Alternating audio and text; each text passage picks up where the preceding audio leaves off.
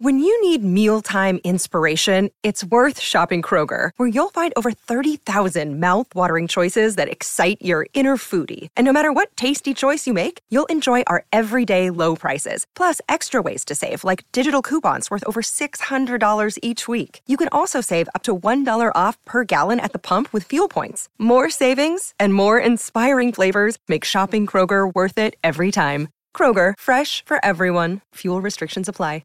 Another day is here, and you're ready for it. What to wear? Check. Breakfast, lunch, and dinner? Check. Planning for what's next and how to save for it? That's where Bank of America can help. For your financial to-dos, Bank of America has experts ready to help get you closer to your goals. Get started at one of our local financial centers or 24/7 in our mobile banking app. Find a location near you at bankofamerica.com/talktous. What would you like the power to do? Mobile banking requires downloading the app and is only available for select devices. Message and data rates may apply. Bank of America N.A., member FDIC.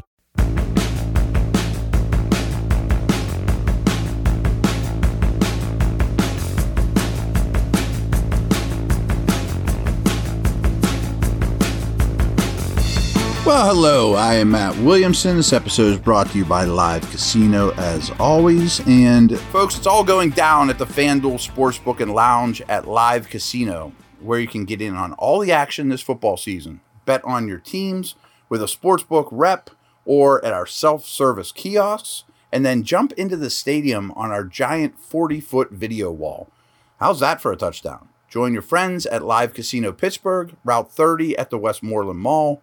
Bet, watch, and win. Gambling problem? Call 1-800-GAMBLER. What we're going to do today is dig into Super Wildcard Weekend. 5 of the 6 are in the books. We got Bucks, Cowboys tonight. But I'm always going to put a Steelers spin on things, too. I think you can learn things from a Steelers perspective, watching these games, dissecting these games, you know, what works in the league, where the chinks in the armor are, the good teams, how you can exploit that. And quickly, I prefaced the playoffs by saying, and I don't regret this, that, boy, the Steelers are clearly better than some of these playoff teams. Seattle, I cited. Miami as currently constructed, the Giants, maybe the Vikings, the Ravens, maybe the Bucks, you know, that to me going into the playoffs, not seeing those games, I thought the Steelers would have been a middle of the road of the 14 playoff teams. Certainly not at the Niners level or the Bills, or hey, they could have gone to Buffalo if they would have gotten in and got smoked by 40 like they did earlier in the year.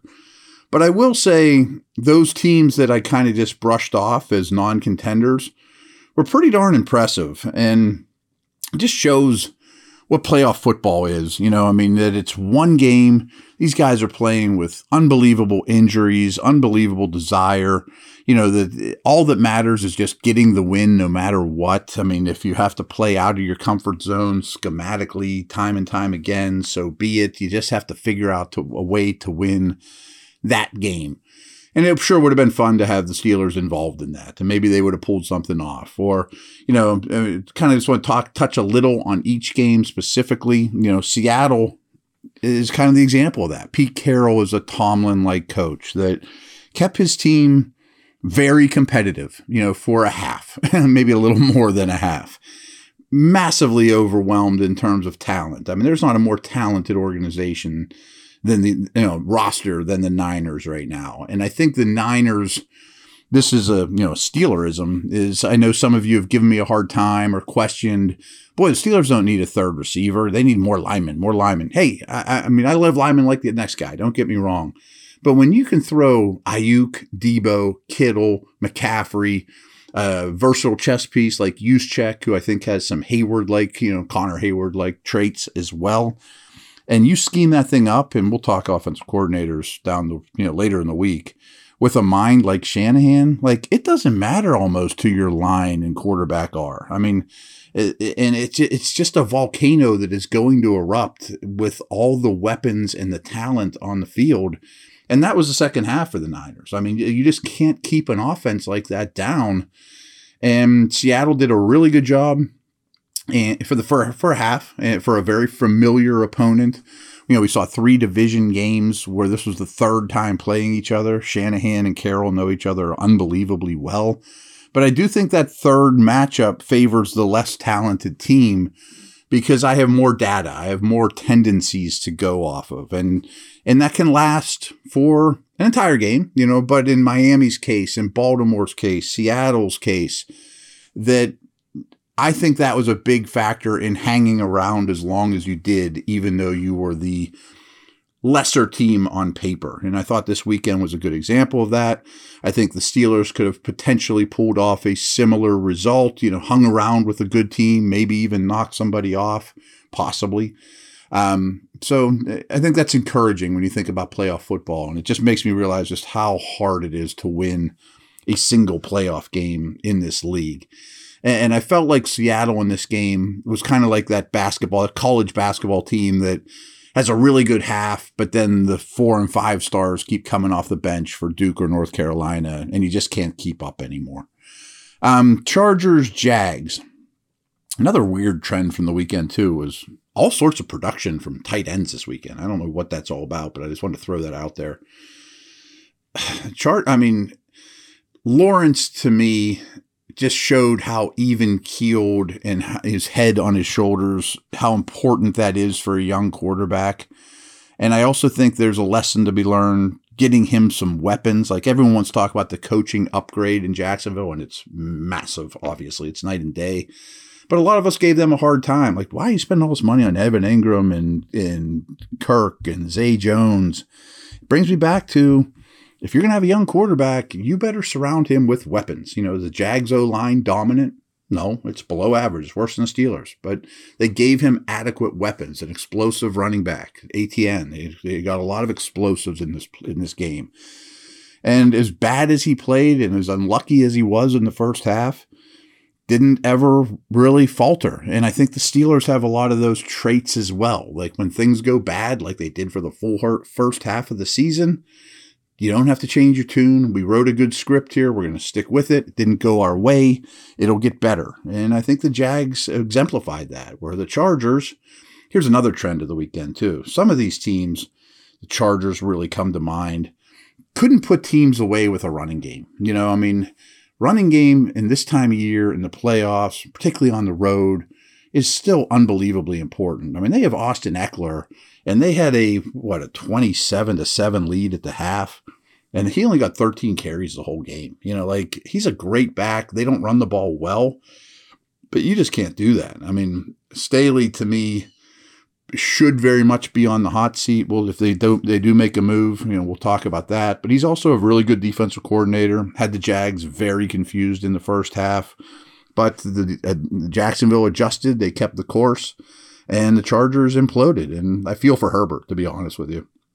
Again, Dolphins-Bills was another example of just familiarity. The Dolphins scored a non-offensive touchdown. They had a lot of issues getting plays in, and penalties plagued them.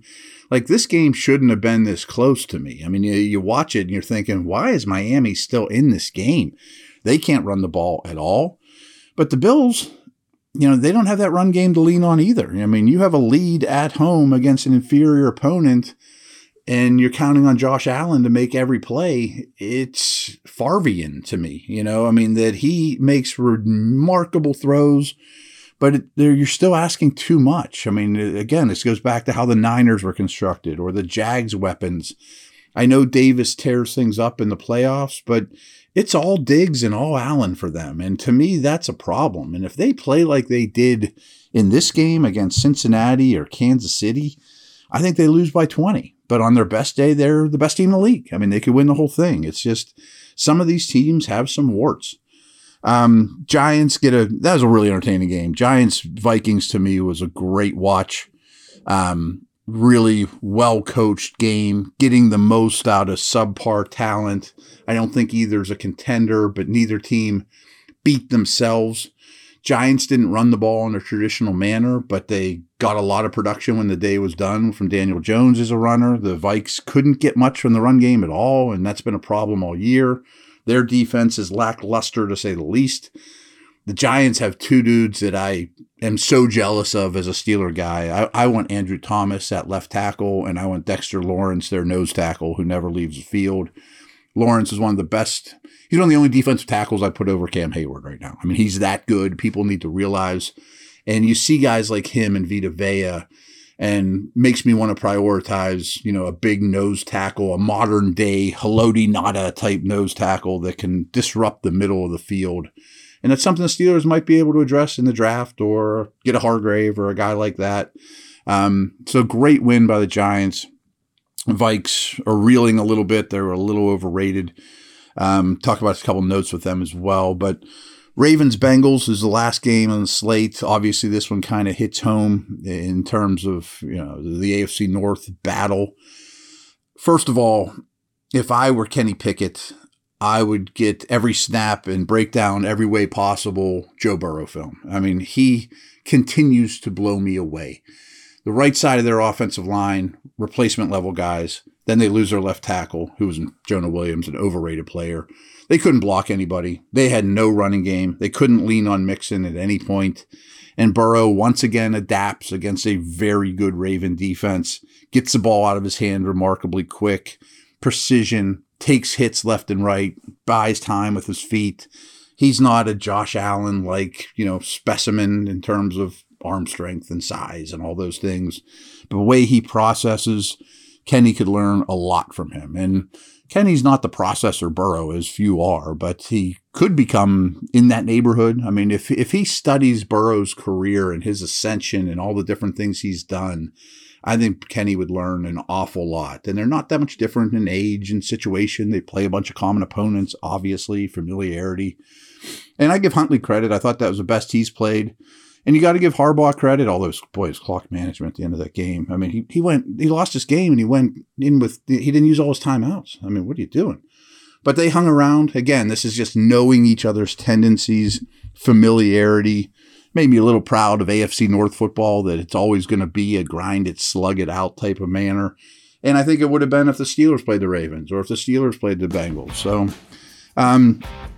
that's all I got for the first half here. I got a couple other little things to talk about that reflect from these games that are also Steeler related when we come back on the flip. All right.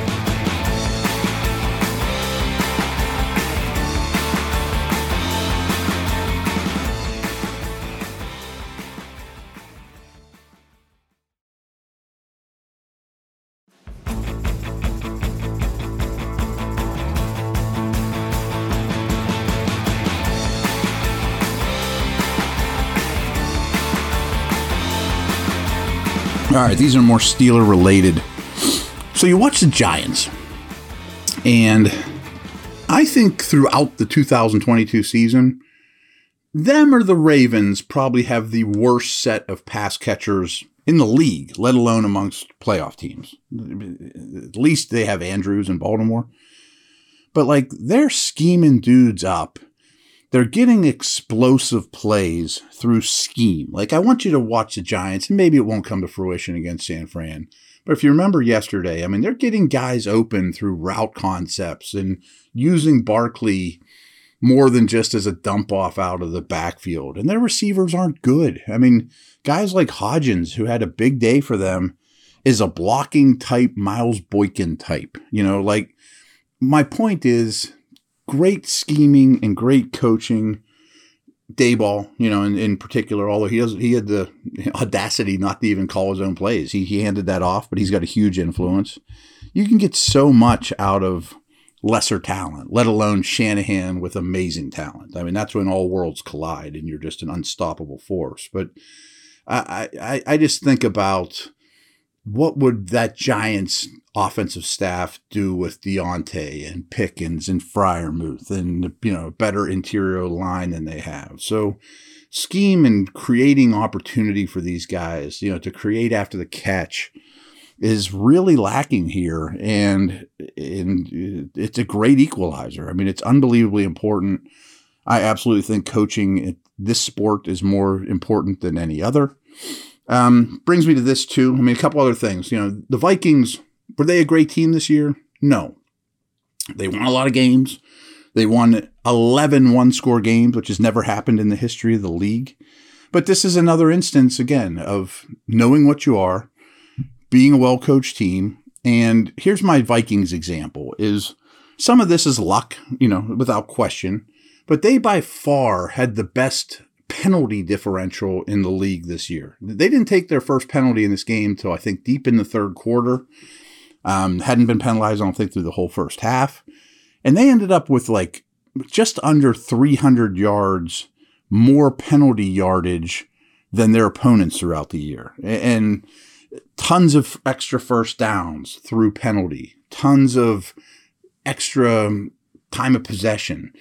And I'm not giving the Steelers a hard time in this. I'm just talking about when you're not a superhuman Allen Mahomes driven team, hidden yardage is unbelievably important. Special teams, penalties, things of that nature.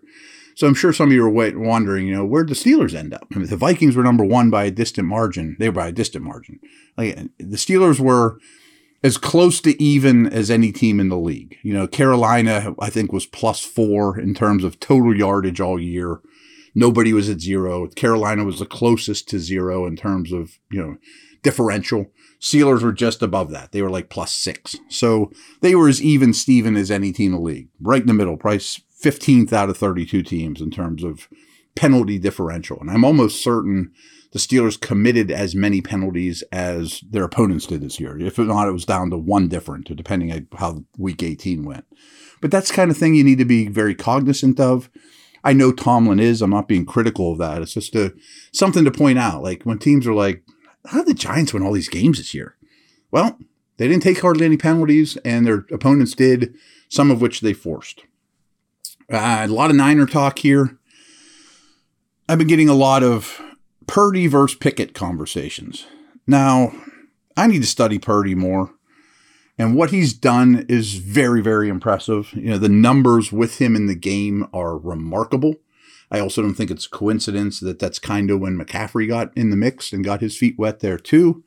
But the fact that they didn't have to change the offense for the last pick in the draft in his rookie year is remarkable in terms of his knowledge of the scheme. They didn't dummy it down for him. Like in Baltimore, when Lamar's out, they dummy it down. Well, they didn't dummy it down for him. So that to me is really important and really impressive with Purdy. However, unlike our boy Kenny Pickett, he throws to 90% open receivers. I mean, guys in stride that are remarkable talents, as we mentioned, McCaffrey and Debo and Kittle and Ayuk and wow. And they're always open by a yard or two, which is a giant cavernous window in the NFL, where Kenny's always fitting it into tight windows, guys coming back to the ball, go routes where they're hugging the sidelines. Like, you don't see the Niners throwing a lot of go routes. It's over the middle, it's after the catch. And my point is, I'm not trying to make a hot take or anything like that, but I was asked directly, if you took Purdy out and put Pickett in, would it look better or worse? I think it would look better for San Francisco. And that's not a knock on Purdy, and I haven't studied him nearly as much as I have Pickett. But situation matters, and boy, does that show up in San Francisco. Last little nuggets will keep it in the division. Bengals, as I mentioned, they're down 3 offensive linemen now. I mean, everyone thought, boy, the Bengals went all in and invested in their O-line. We knew how bad it was last year. We saw it in the Super Bowl. They went out and did a lot, to their credit. But I never thought it was fixed, and I thought all year their O-line was okay, but well worse than the Steelers and not getting what they should out of their investment. And then they lost probably their best 2 guys, the right guard Kappa, the right tackle Collins. And then they lose Jonah Williams during this game, the left tackle, who's vastly overrated, to be very honest with you. They could be in huge trouble. And they also have corner issues, outside corner issues. They have Hilton in the slot, of course, which corner issues against the Ravens doesn't matter at all, but it sure will against Buffalo or KC or Eagles if they get that far, or Niners. But O-line against that front that they're going to face this upcoming week, or Chris Jones, or, the big-time teams, I'm worried about the Bengals in terms of the injuries and the weaknesses they've occurred lately. Because like the Steelers, they went about 15 weeks without any O-line injuries, folks. And that's my example here of why you still need to reinforce the offensive line is at the wrong time, they're losing linemen, and depth there is very, very important. Last nugget, I don't know what to make of Lamar. You hear some reports that they're in good shape, that their buddies are going to be fine, and his teammates back him. I think not going on that trip is pretty telling, and I really do think that he's not going to be a Raven next year. But I don't have any inside knowledge of that. I'm just kind of reading the tea leaves. Be a lot of Ravens talk. I think at a minimum they replace the offensive coordinator, but I think there could be wholesale offensive changes for the Ravens. So interesting division stuff. Burrow is still the scariest dude in the North, though. I think he's king of the North as we speak right now. So we'll do more Steelers-centric stuff. If you have any ideas for podcasts, too, hit me up at Williamson NFL. Over and out.